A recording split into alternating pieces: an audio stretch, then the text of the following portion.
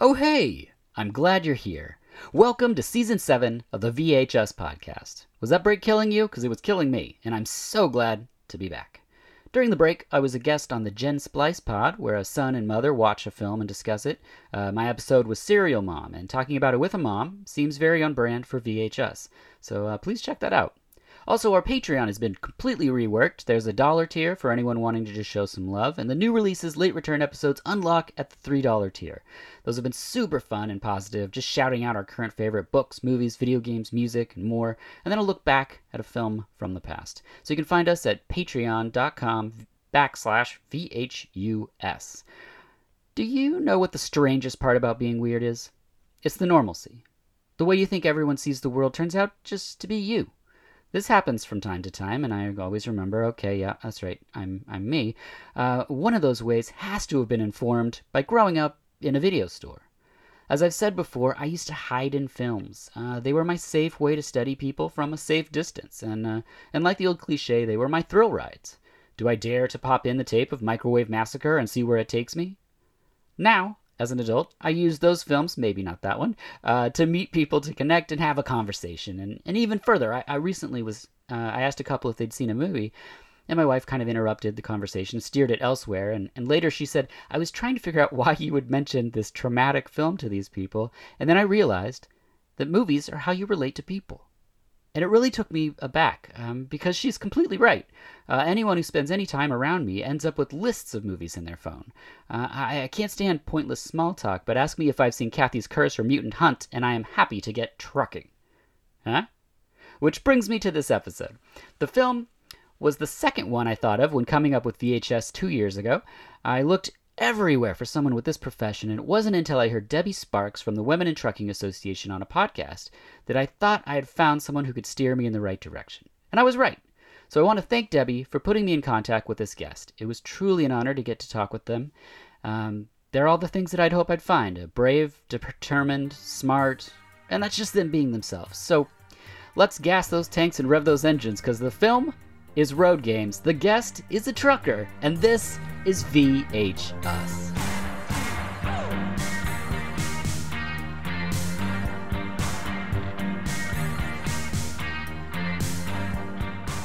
Hello, and welcome to VHS, the podcast where each episode is about a film and the guest has the profession or experiences portrayed in the film. You can find us on Instagram and Twitter at VHUS_podcast and on our website, vh-us.com. And if you enjoy the show, please think about popping over to patreon.com/VHUS and show us some support. We have bonus episodes there, and every little bit helps us hiring an artist to make original artwork for every episode. I'm your host, Dirk Marshall, and I'm joined today by Jeana Hysell, who's a professional truck driver. Thank you for being here. You're welcome. Thank you. Now, we were connected by Debbie Sparks from the Women in Trucking Association, who says Jeana is a safety consultant and a professional truck driver who has driven over 2.1 million accident-free miles. That is correct. That is a lot of miles. It is, but it's not as many as a lot of people that are in our image team. Really? Yes. So we have folks just on our image team has probably driven 3 million miles. We've got people in our organization has gotten over 4 million miles. So yes. That is incredible. And how long have you been a truck driver?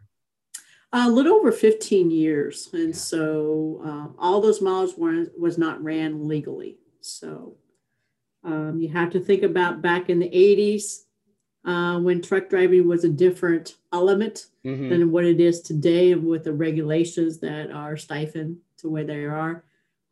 It was very common to see a driver at that time running 2 or 3 logbooks. Can you tell us a little bit about what logbooks are?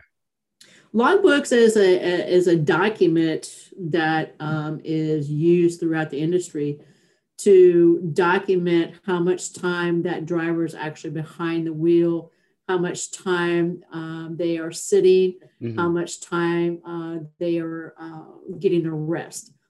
We went from paper logs, what we all call lie detectives or lie documents, to what we call ELDs, electronic logging devices, what is now attached to the ECMs of every power unit. Yeah, because in this film, I don't have any notes on this because I didn't think it was that big of a deal. But since you already referenced it, they do reference these logbooks, They do. and I was like, as an outsider to most professions that I cover, I was like, well, I don't know what this is about, but they talk about him like, fudging with the books, or it's like, and so I guess that's something that they were really basing off of the actual profession at the time in That is 1981. correct. Absolutely. Wow. That is interesting. And can you tell me a little bit up top, what is the Women in Trucking Association? Of course, Women in Trucking Association is an organization who helps educate the industry about women who are in this profession. And that goes to what we are trying to encompass, the safety element of it, as well as the equipment element of it. Not all pieces of equipment that has been designed was designed for women in mind, or even a smaller stature type individual. It doesn't have to be necessarily just a woman, but a small male can have the same issues that a woman would encounter. So we educate. Yeah, it's something that I really liked hearing Debbie talk about, because I'm a small man. And so if I was in that profession, I would be weary to try the profession because, all the assumptions I think most people make is I have to be an expert mechanic. I have to be super strong and be able to do the things like Stacy Keach is doing in this movie. And the reality of it is that there's a lot of assistance offered and available, right? There is. Of today, back when Stacy Keach and Jamie Curtis Yeah. movie was filmed, even though it was overseas and not in the U.S. with the U.S. equipment, the genetic makeup of that equipment was still what we saw in the U.S. with the big steering wheels, what we call the pearl steering wheels. And when I started driving in 1979, that's exactly what I really, started out in, which was a cab over with a big steering wheel. I couldn't reach the controls without having to sit on the edge of the seat. So because the seats didn't move at that point in time. Oh, geez. And so it portrayed that very well. The only thing that I would challenge in portraying the equipment was the refrigerator that was in that truck. Yes, yeah. Yeah, we didn't have refrigerators. Right. Well, I don't think the truck we were looks lucky like if we had a small cooler. Yeah, it doesn't look like it's a refrigerated truck either. Like it looks, no. like well, when they start loading the trailer was a refrigerated trailer. Oh, it was. Yes. Okay. Yes. But the inside of the cab, where it had the actual refrigerator underneath the doghouse, under the bunkhouse, was not actually true. Mm-hmm. And when you have a cab over, you have a seat here and a seat there, and then what we have called a big doghouse. Mm-hmm. And then that doghouse was level with a bunk. Mm. So we didn't have a little area that was open like that. Now, that doesn't mean that the Australian side of trucks were like that. Sure. I don't know, but the U.S. trucks was not. Oh, that's interesting. That's one thing I love about talking with people in the different professions is I would never notice something like that.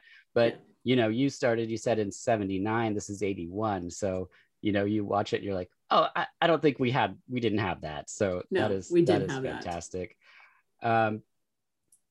Well, I love what the Women in Trucking Association is doing. And one of the things that I loved that I heard Debbie speak about was that it's a rare profession where women and men are paid equally. That is true. Absolutely. Which is fantastic. So when I started driving, I was paid a lesser amount than my male counterpart, which I, fought throughout the years to get or to receive quality pay. There were, at that point in time, very few motor carriers who paid equivalent to each counterpart the same versus what a male experience and a female experience. It goes also back to the point that when I was driving, when I would go to a new motor carrier, My road test consisted of hours of road test, not the minimum requirement. Mm. It was always above and beyond, and a maximum of just being able to see how well we can handle that piece of equipment. I remember one of my road tests lasting for 3 hours. That's crazy. When I finally looked at him, I says, "Look, do you understand that I can handle this rig or not? Because you're wasting my time and my energy." That's fantastic. And I called him out on it, and he was like, "Well, that's not what I'm doing." I said, "Yes, you are. I'm taking this rig back to the facility. You can either hire me or you don't. I'm done with this road test. It's very clear and evident that I know how to handle this rig. So we're done." And he was extremely shocked that first I even called him out on it. Yes. Second of all, that I stopped the road test. It was handed back to the facility, and he could not believe that I challenged him on that.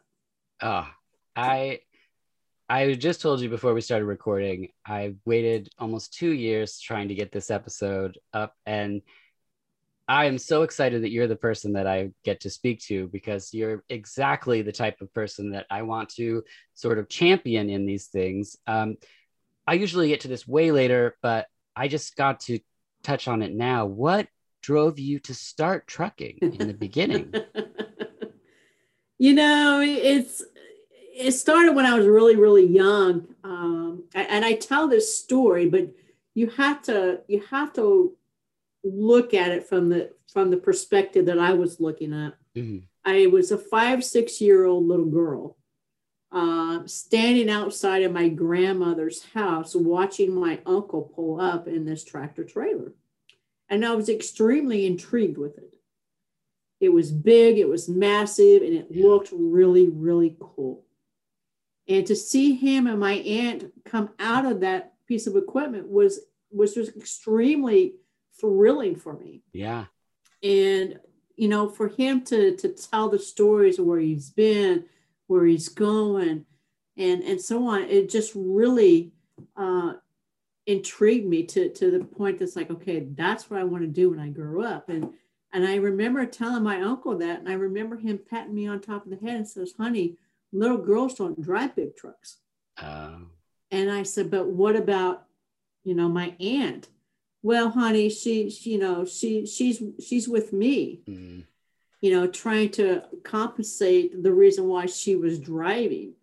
And I knew at that very young age that I wasn't going to drive with a male counterpart. Yeah. This is something I want to do by myself. And I did. And I was very successful with it, and even had my own trucking company and had my own drivers, and, and so on and so forth. But it's just him telling me that I couldn't. Yeah. Really intrigued me even more. Mm-hmm.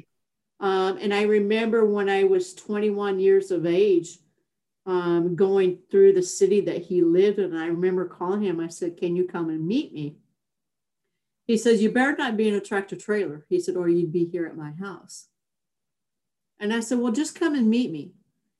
And when he pulled up, he, of course, saw this tractor trailer sitting there, and I could just see him smiling from ear to ear. Oh, that's great. But at the same time, "What are you doing? Mm. You're a little bitty thing." It's like, "No, Uncle John, I'm not. I'm of age. I can do this." Yeah. And I had been driving like 6 months before he even knew I was out on the road.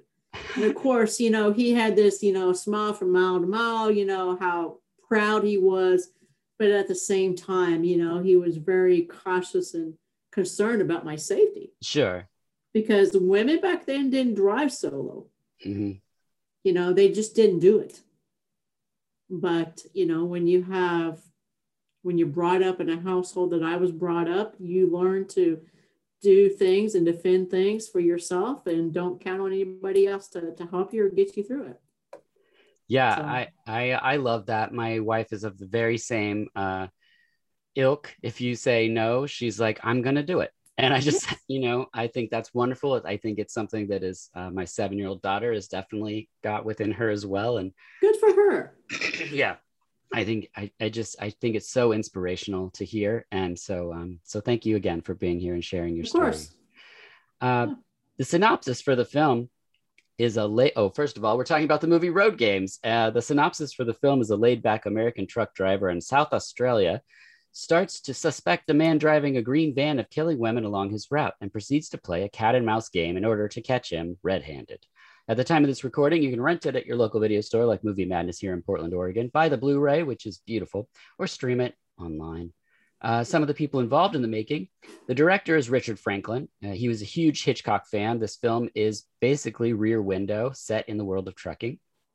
He did Patrick in 78, Road Games in 81, Psycho 2 in 83, Cloak and Dagger in 84, which is one of my favorites, and FX2 in 91.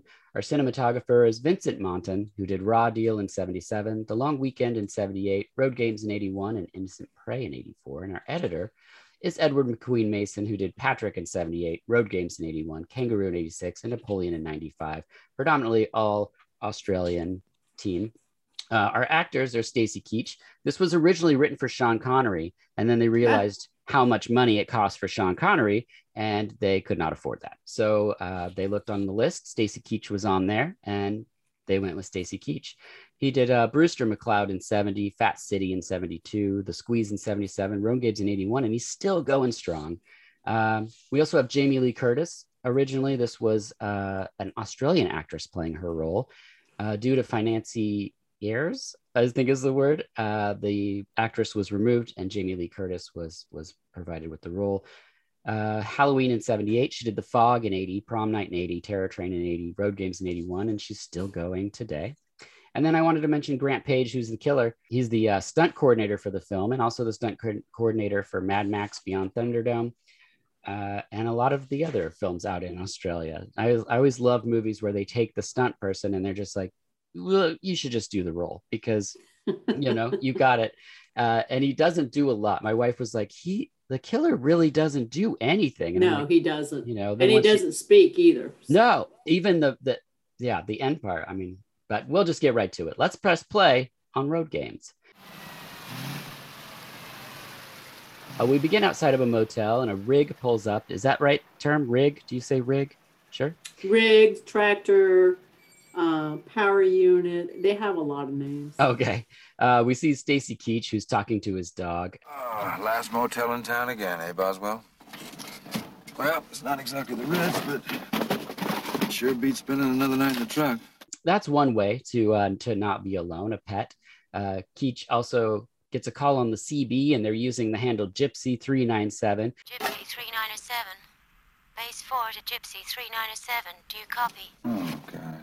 This is something you see a lot in trucker cinema. Is the CB still a thing, and where does a handle come from? Well, so the CB is still used by, I would say, what I call experienced drivers. That's been on the road for many, many, many years. I don't think you see that in this younger generation. The CBs have been out there for years and years and years.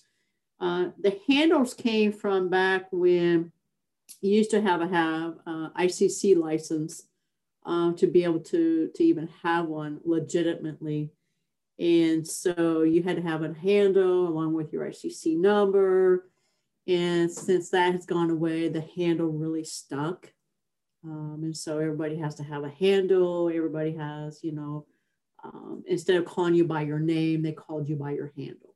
Okay. Yeah. And Stacy says, just because I drive a truck does not make me a truck driver. That is exactly right. Negative, Base 4. I haven't slept since Wednesday. I'm hallucinating. Over? I thought you truck drivers took pills for that sort of thing. Darling, just because I drive a truck does not make me a truck driver. Over? What is he saying with that? Well, so there are truck drivers, there are drivers, and there's steering wheel holders that we review into the modern age of trucking. A truck driver is one who lives and breathes and understands and has the ability to, this is what they have succumbed to, this is their life, this is where they want to be, and this is their livelihood. Then you got a truck driver who is, has been forced into it, doesn't want to be there.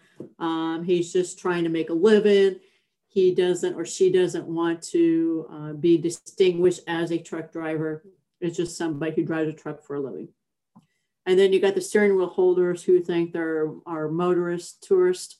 They don't understand the concept of a driver responsibilities. They think all they do is out there, holding up the steering wheel.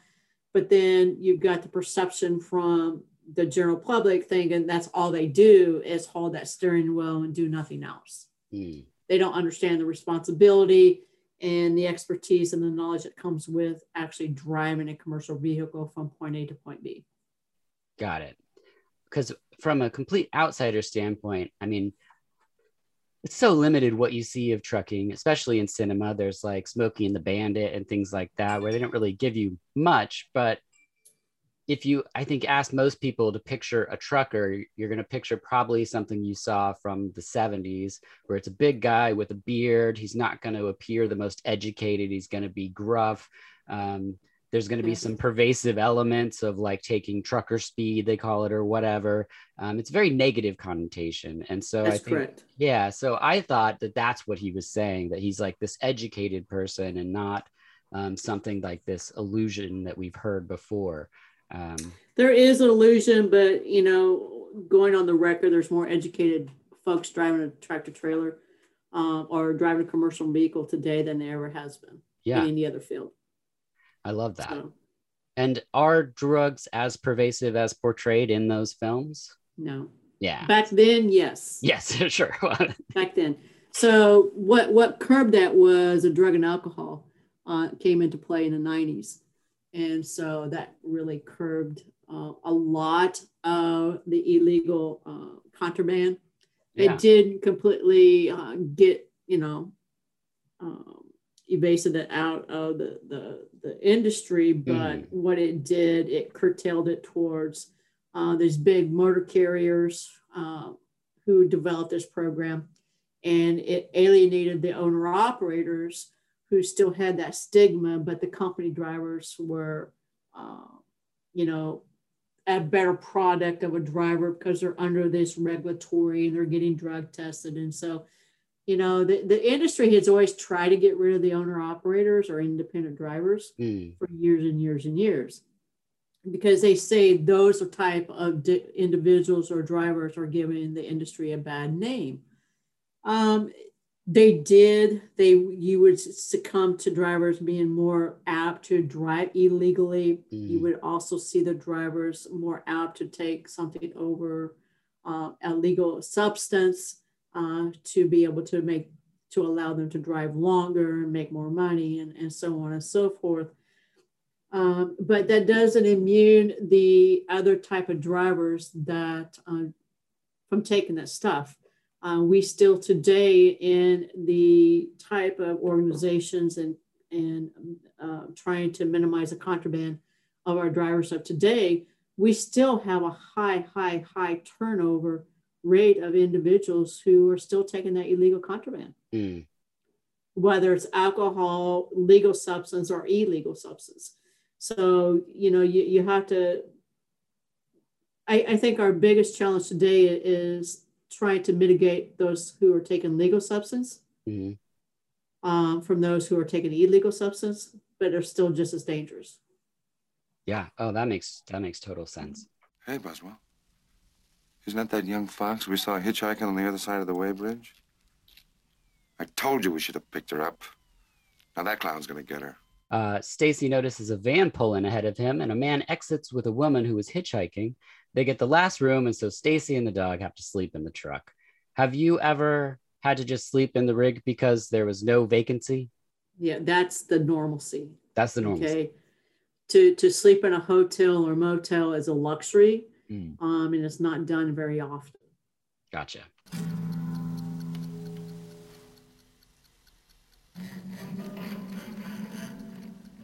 We see a woman in the room with an acoustic guitar, and in the bathroom, gloved hands are winding up a thin wire, and the killer slowly gets closer to her. She tunes a guitar. It's a very effective scene, very Hitchcock. Yeah, it's a guitar string that he has. Yeah. And the next morning, Stacy lets the dog out and is attracted to the trash outside. He notices the strange man is watching the trash, but the garbage men come and pick it up. And then we get the opening credits.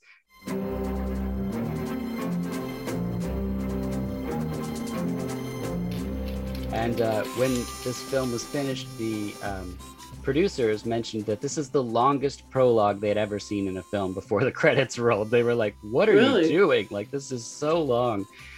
We see Keach's truck being filled with meat as he plays harmonica and fills out paperwork. And so this was my first question. I thought, when I think of a truck, I think of a truck, but there's actually separate parts. The part that he has is the front part, and then the part that he's hauling, that belongs to the meat people, or? Sometimes. So Okay. he's an independent that leases out his equipment to other type of shippers to transport their commodity, whatever it's, in a reefer or flatbed or drive-in. There's different types of carriers out there. So you've got those who own the rigs and have their trailers, and then they pull up to the shipper and they load their equipment. There are other folks like I was, we owned the power units. We leased our trucks to a motor carrier, used their trailers to transport commodities. Okay. And then there's people out there say, okay, I have a trailer. I'll come to you. I have my own authority, but let me use your trailer. I'll deliver this. And then I'll pick up another individual shipper's trailer and deliver that. So you don't have that as a common thread today as it once was back in the 70s and maybe early 80s. But by mid to late 80s, that really went away. And it just went from, a company having their tractor trailer or an owner operator having their own tractor trailer or a tractor leasing onto a carrier. Gotcha. With full devout courage, of sundry folk by adventure fall, in fellowship, and pilgrims were they all. Good morning, pilgrims. Morning. We see him driving down the freeway, imagining people's lives and conversations. It's one of the things that I really appreciate about this film is, one, it's not a really mean-spirited film, and two, there's so much acting for something that's a thriller. There's a lot of Stacy Keach just really filling in the time. And the director said that he was really blown away by Stacy Keach's performance. And Jamie Lee Curtis said the same thing. He would get in and out of the truck over and over and over because he believed that the people that drive trucks do it so much that there's sort of a ballet to it where you just know like how to shift your weight, how to do, how you move things. And I thought that that's such a wonderful way to view the profession, even at 81, to realize that there's this beautiful thing going on. And even through the shift. Well, I don't think we looked at it as a beautiful thing as it was an art getting in and art getting out. Right. Yeah. I'm sure Stacy would not agree with me saying beauty either. But yeah, he delivers some great quips. There's a motorcycle guy sneezing, and he calls him Sneezy Rider. The Sneezy Rider is Robert Thompson, who was the star of Richard's previous film, Patrick. But she's a real dragon. You should have turned right at the last left turn. I told you, but you never listened. Stacy's really keeping his mind busy. How do you keep your mind busy on these long drives? Is it podcasts, books on tapes, phone calls? What do you do? So back when I first started driving, it was music. And the CB, because we didn't have podcasts, we didn't have books on tape, we didn't have cell phones, we didn't have any of the modern technologies. So what you had was an AM, FM radio. Yeah. And you're constantly changing as you're going through from city to town to city to town, just trying to capture some airwaves. And it wasn't always the music that you wanted to hear. When you got a station that you enjoyed, it was always a sad moment or a sad mile when you lost it. Yes. And you get that screeching noise, and you hang on to the very last complete static that it's like, okay, I can't deal with this anymore. But that's all we had. And so you looked at other vehicles to try to interpret, okay, are they going to work? They need to slow down. Or, hey, that's not a good idea to have your kid laying in the back window. Right. And those type of things that kept you busy to keep your mind occupied, because you spend a lot of time behind the wheel. Towards the end of my driving career, I listened to podcasts, I listened to books on tape, I listened to the CB, I had satellite radio was just coming into play. So I had all of that stuff, and the cell phones were coming in, and so all that started to play, but it also became a major distraction. Yep. While it became a benefit in some ways, it became a distraction and could have come detrimental and has become detrimental to other drivers. And so you have to look at the balance to see what you can, what you can't do, still function on your task, which is to get your equipment safely down the road and get your product delivered. Wonder why it doesn't pass. Maybe it's after our meat. Huh? A van is suddenly behind Stacy on the road, right on their tail. And as it passes, he notices a cooler on the passenger side.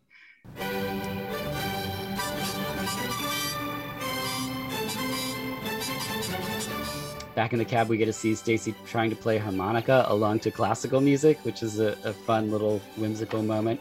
Yes. He turns on the radio, and we get sort of dropped in that there's body parts popping up around the Australian outback. The identity of its owner is unknown, but the hand will be packed in ice and sent to Sydney for comparison with the human leg discovered in a Townsville tannery last week. Police are denying speculation of a Jack the Ripper-type murderer at large and claim the two grisly items are probably unconnected and isolated. And suddenly he breaks because a woman has tied a bunch of toilet paper across the road. And then I thought it was paper towels, but okay. Yeah, she just hops into the cab. And I love how this film just is introducing a cast. We have a cast that's moving. We have the motorcyclist keeps coming back. The guy that has all the sports balls in his car keeps coming back. It's like they're all traveling at the same rate across. It's such an interesting idea. He notices a lady hitchhiker, but passes her. And the woman in the cab says there's a maniac killing women. It's the first he's heard of it. Well, a gentleman would have picked her up with his maniac running around loose, butchering girls.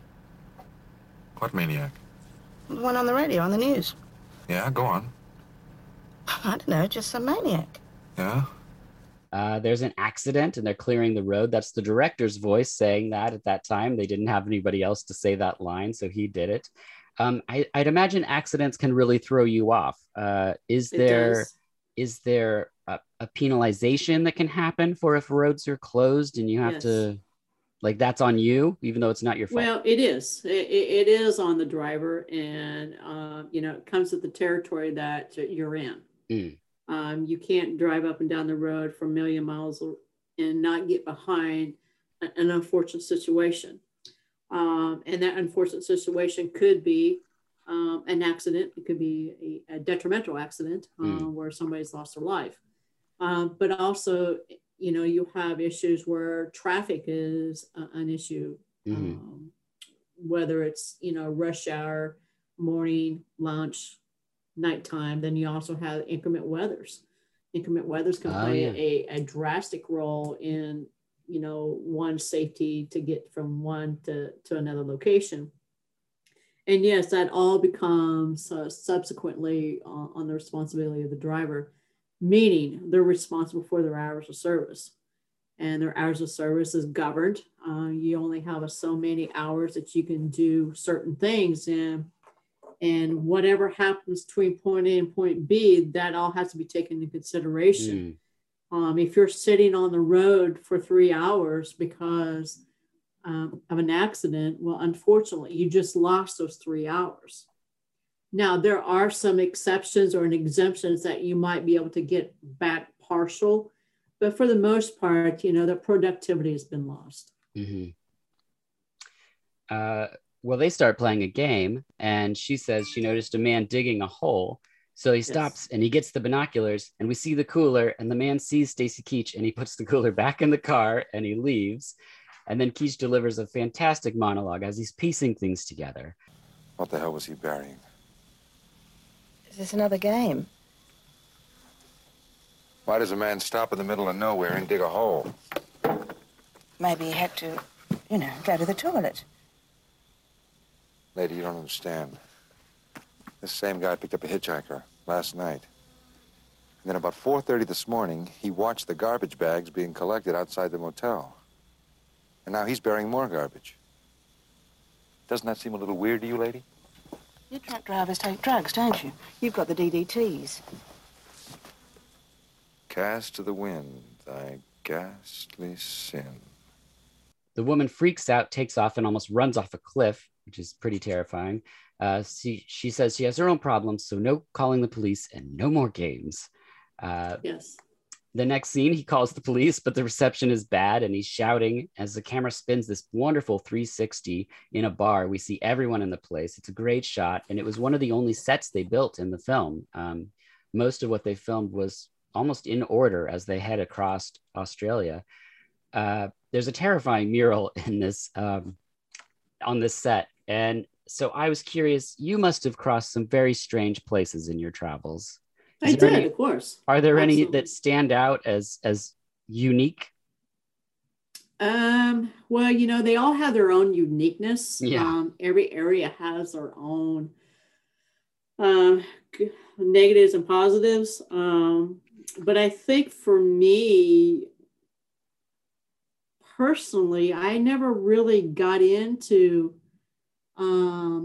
where I was extremely terrified or something. Mm-hmm. But what I did notice when I had my aunt riding with me for a couple weeks, she felt that we got into an area that was probably less than inviting where she wanted to be.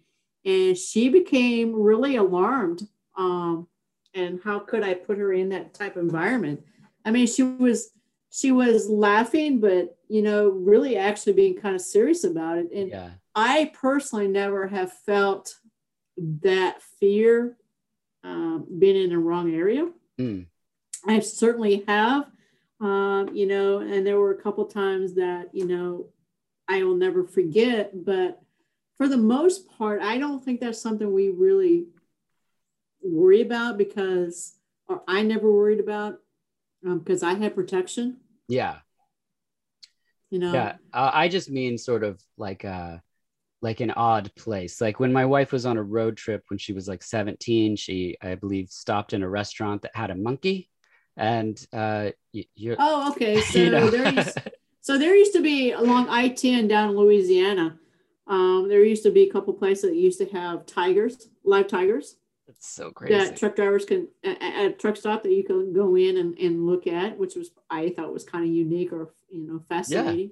Yeah. I mean, this stuff doesn't exist so much now, but right. 80s, 90s. I mean, there was still these things that existed where you would just come across a place and you'd be like, what is this? And then, there was, some, especially down south, is where I see most of this type of uniqueness, different type of animals. The food was totally different. It was nothing, especially, in what we call the South Corridor, to see some uniqueness, strange animals that you wouldn't normally see. Yes. You would see some monkeys every now and then. People would have them with them in their vehicles. They pull, and you're like, wow, okay. Yeah. There were those different things, uniqueness that you saw from time to time. I mean, honestly, I actually forgot about that stuff. This scene, it's also so loud he can't finish the phone call. He's informed they killed dingoes on site. Son of a bitch. And he sets out to find his dingo, which is in the truck. It's been wounded, and he sees the van pull off. So he starts pumping pedals and shifting gears. I think Stacy said in a recent interview that there's like 16, he didn't say gears, but what are the terms for the shifting? Gears. They're just gears. Yeah. Okay. They're just gears. And is there 16? Is it? Well, so it depends on the type of transmission you have. I believe he said splitters. Is that the term? So there, back in that type, we'd have what we call the split stick. You had 6 and 4, where you had to use 2 different sticks to get into gear. But once you got out of started in the later 80s, you didn't have that, but we still had splitters. You got splitters for highs and lows. So you can have anywhere from 10 to 18 gears. Okay. And today, now we have autonomous trucks. So. Wait, what do you mean?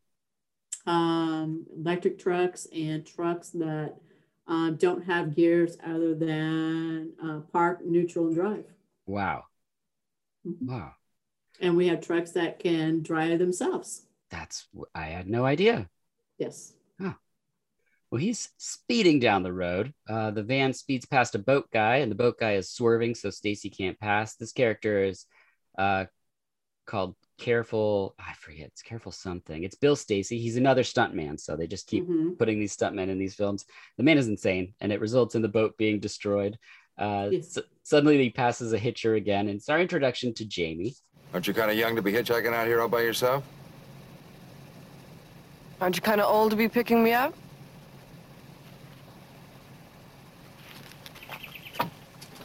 It's not a pickup.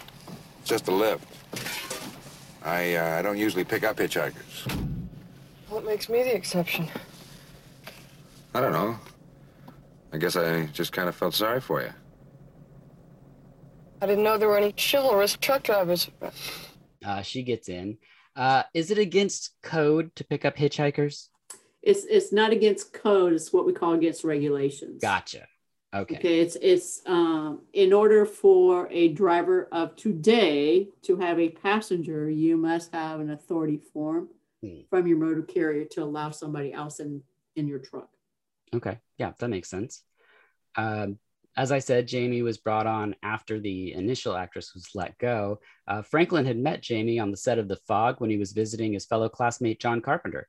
He didn't know that Jamie Lee Curtis was going to be a big, famous actress at the time. Yeah. She doesn't have a lot to do in the film, but he does love Hitchcock and knows her connection to her mom that was in Psycho. So he brought her on, and then now feels like he wish he gave her more to do. Together, they try to figure out why the killer's doing what the killer is doing. Now, on the subject of hitchhikers, in movies, truck stops and in books are always perceived as these seedy, bad places where all this awful things are happening. What is a truck stop like at night? Well, it's pretty much how it's portrayed. It can be very dangerous. There are ladies of the night. You yes. can call them, there are. I've heard them called gigolos. lot lizards. Lot lizards. Is that a real ladies term? Of the night. They have a lot of different names. Those are the 2 most common. My wife was like, you don't have to ask about the male gigolos, like you said. So I was like trying to how do I word this exactly? But back then you didn't see those. Today you see those. Yeah. Not as often, but you also have your male gigolos because we have the folks who the GLAD gay lesbian industry that's pretty predominant in this world. But at the same time, it's just, different strokes for different folks. And so, it could be very, very dangerous. A lot of these truck stops are not secured. So there's a lot of vandalism. There's a lot of drug cartel going in and out of there. There's a lot of illegal contraband. I've seen the mob in there. Whoa. It could be very, very dangerous. So, wow. Okay. This is not what I expected at all. I thought you were going to be like, yep, no, it's totally cleaned up now. Well, it is cleaned up a lot since back then. I still tell female drivers of today, if you have to park in the back, do not get out of the truck. Wow. Make sure you're self-containable. Yeah. So, same way with males. You can get robbed. It's not just a female stature thing. It's about humans. It's not safe for anybody to really be walking from the back of the truck stop to inside. Oh, I mean, I've definitely just on road trips been to places where I'm like, I'm not getting out of the car here. We need to go somewhere else. But Right. So in your advice, would it be to stay other places than truck stops, or No. it's No. okay? So the only place that you got to where you could park an 18-wheeler is what, rest areas? And casinos, right? Well, casinos in together or tandem with big parking lots. Gotcha. Okay. And so casinos is just as dangerous as a regular truck stop. That makes sense. You know, probably even worse. What you carrying? Pigs? You in the habit of picking up hitchhikers? No. You pick up a hitchhiker last night? What? The manager of the Melbourne Car Hotel claims you checked in with a young lady fitting the description of a missing person. Me? Well, they are pulled over by the police, and we find out the killer used his name off his truck to get the room at the hotel. So now he's a suspect. Right. And then they pull over. They have a fire. We get some excellent character development. There's a lightning flash where she sees the van out in the desert. Sleep not, dream not.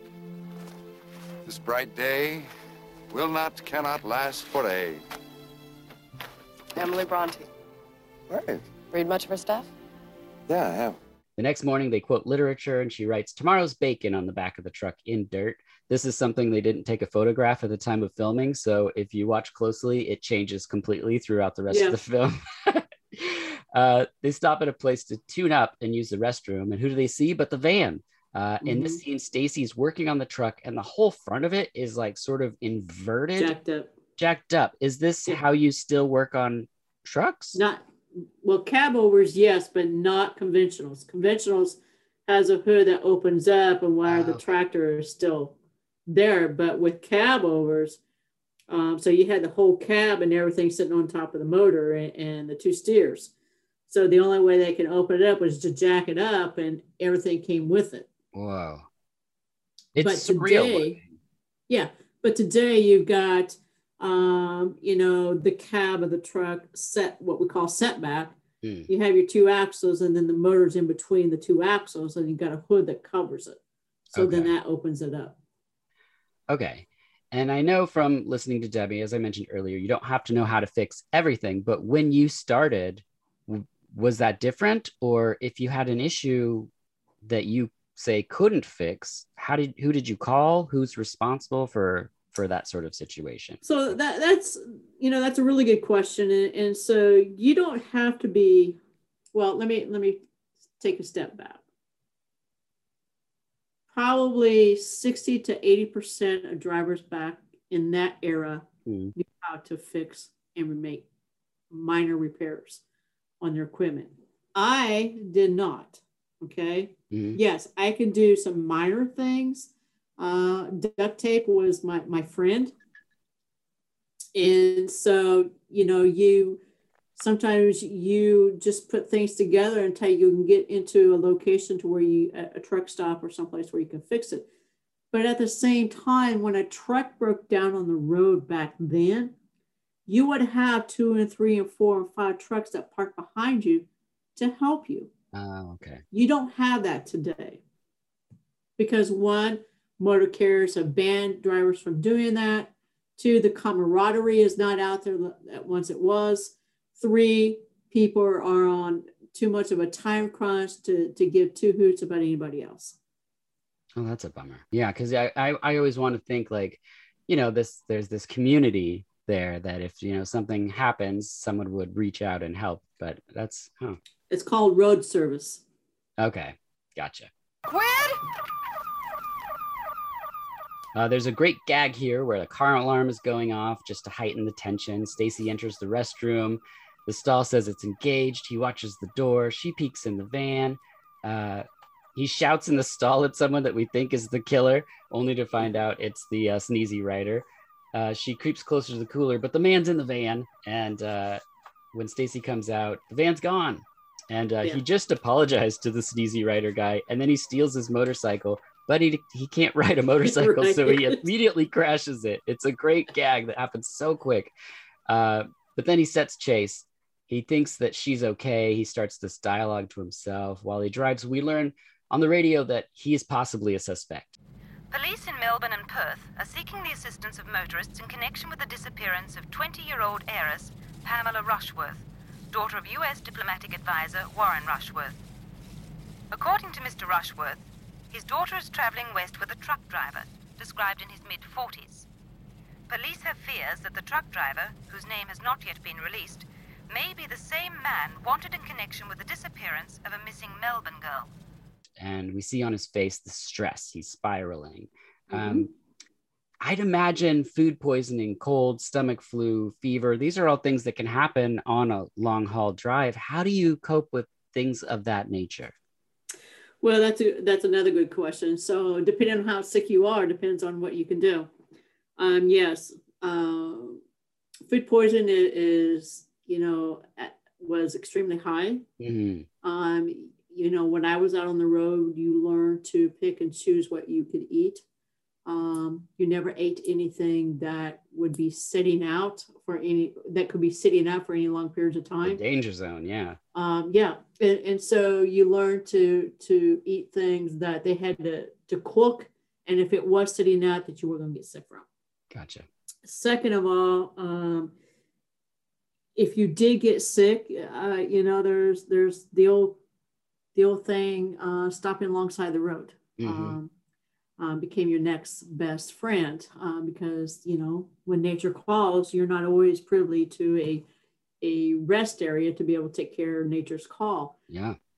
And so so there became a lot of dialogue that came with that. I got to stop and take care of some paperwork, and that means that they're going to the restroom, or I got to wet the tire. I got to put water in my radiator. It became a dialogue on the CB. But if you got, where you couldn't function, you just went to bed. You just called your dispatcher, say, I'm deathly sick. But it's nothing to drive with a cold. It was nothing to drive with a fever. I mean, I ran many, many, many miles running with a fever, and having a Kleenex stuck up my nose and trying to get down the next mile. And so it's just, you do what you need to do. But when you get too sick to drive, you don't drive. Yeah. Oh. At night, he comes across the van. He parks to investigate, breaks the window to see what's in the cooler, and it's his lunch, which is a great time for us to take a break. We'll be right back after this.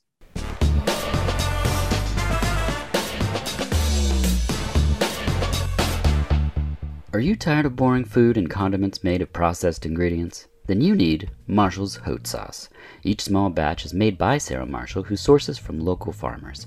Her dedication to knowing the sources carries on through right down to knowing the single origin beekeeper and even the harvester of the sea salt. Each sauce is plant-based, gluten-free, and packed with deliciousness. Annual offerings from mild to spicy, being smoked habanero barbecue, red chili lime, serrano ginger lemongrass, and habanero carrot curry. Not to mention a rotating offering of limited edition sauces like Whiskey Smoked Ghost, Caramelized Scorpion Ghost, Volcano Sparkle, and even a collaboration with the Heatonist Bird's Eye Charred Chive Dulce. There's always something new and delicious. Just head on over to marshallshotsauce.com. That's Marshall's HAUTESAUCE.com. When checking out, enter VHUS in promo code for 20% off. That's VHUS at checkout for 20% off. And now, back to the show.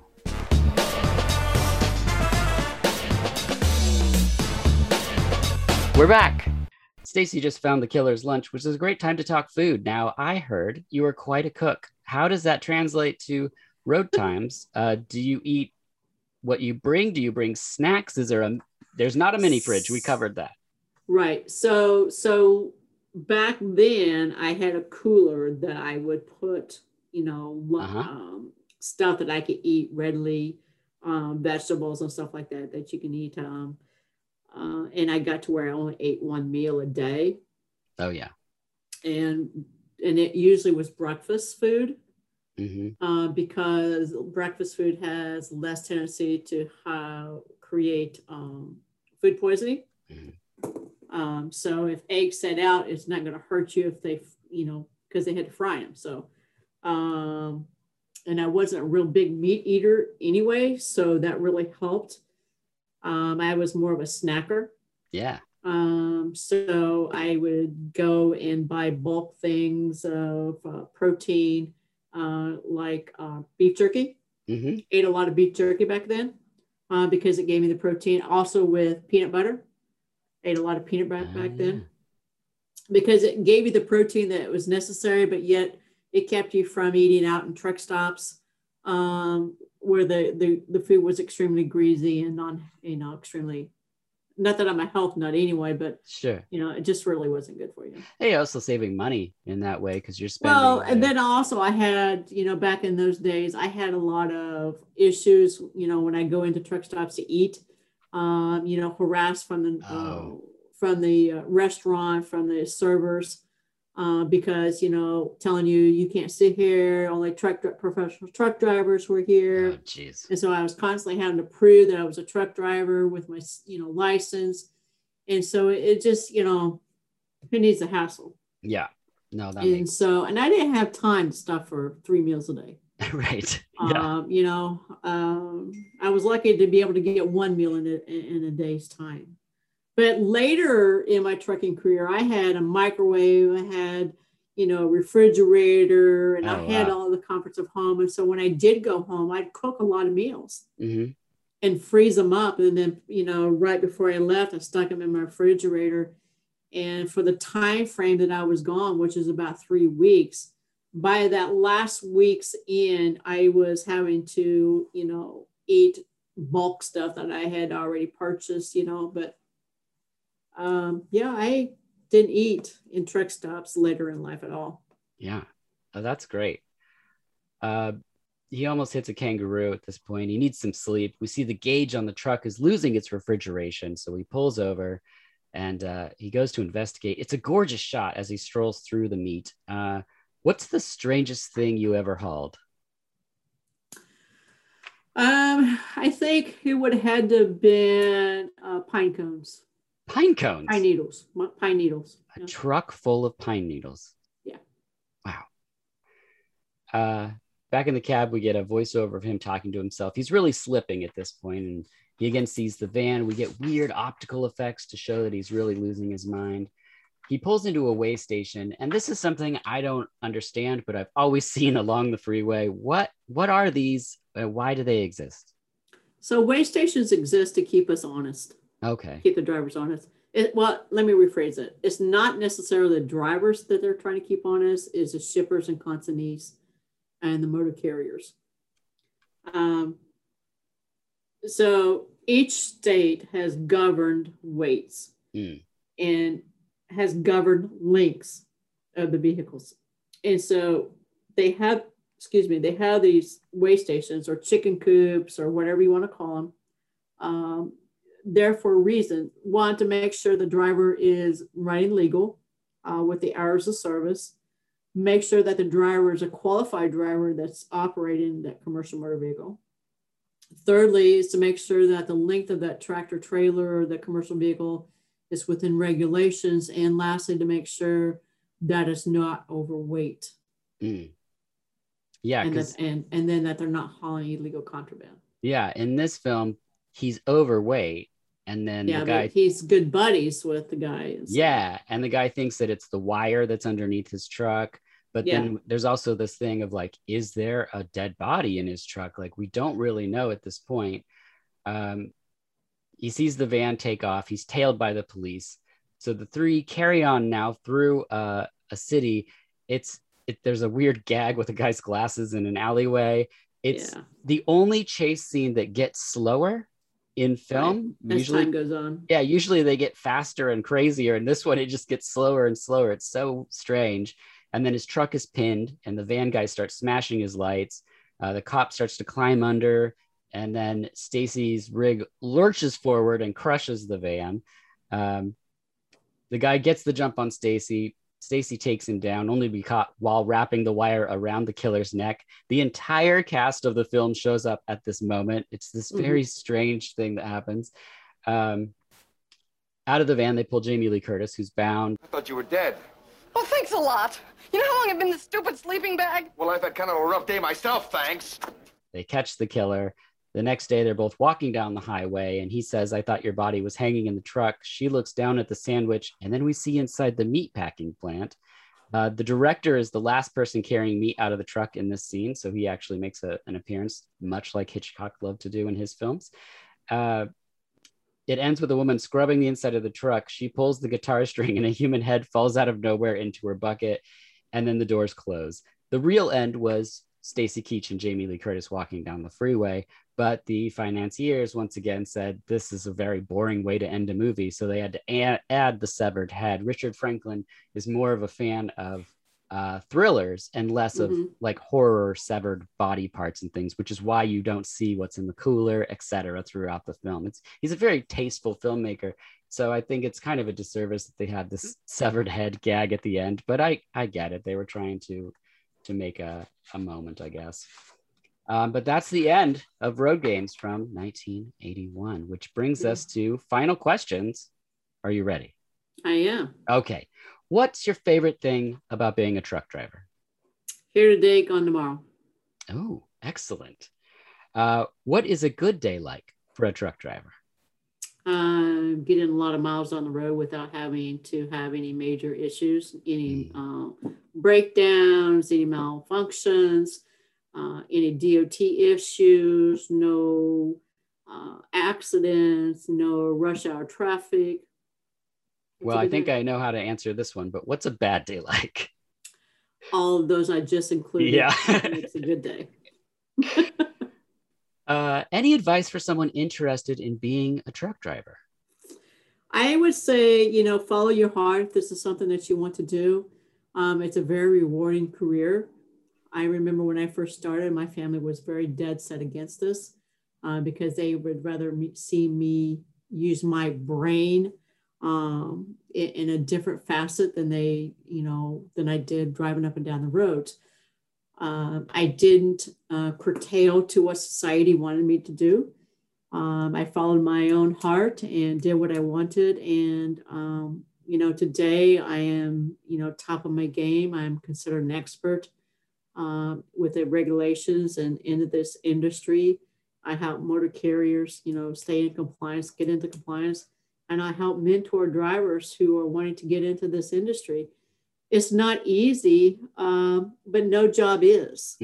Every job has their challenges. This job will have their challenges.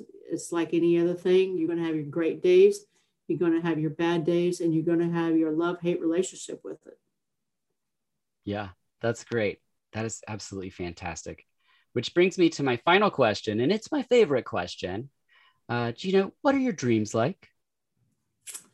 To be able to retire tomorrow. Oh, no, I mean like when you sleep. Oh, my dreams? I also love that you just talked about how you're top of your game. You made all this great things happen and you're like, and I'm done. If I could just retire. Yeah. My dreams. Are they work related? Yeah. Are they? Sometimes I'm back on the road. Yeah. Sometimes I'm back in the military. Oh, wow. I didn't even know about the military. Yeah. Some things we just won't talk about. Right. Yes. Well, that's excellent. Well, thank you so much for your time. Thank you for watching Road Games, and congratulations on everything that you've accomplished. I just love your story, and I just really appreciate you telling it to us today. Absolutely. Thank you for inviting us. Again, Women in Trucking or myself is here to help you in any future endeavors. We love what we do. We love pursuing, other opportunities for drivers and providing information that can help somebody else who wants to get into this industry. And thank you very much for allowing us to come in and into your world. So, absolutely. All right. Well, thank you so much. Thank you. Have a wonderful day. We'll take care. You too.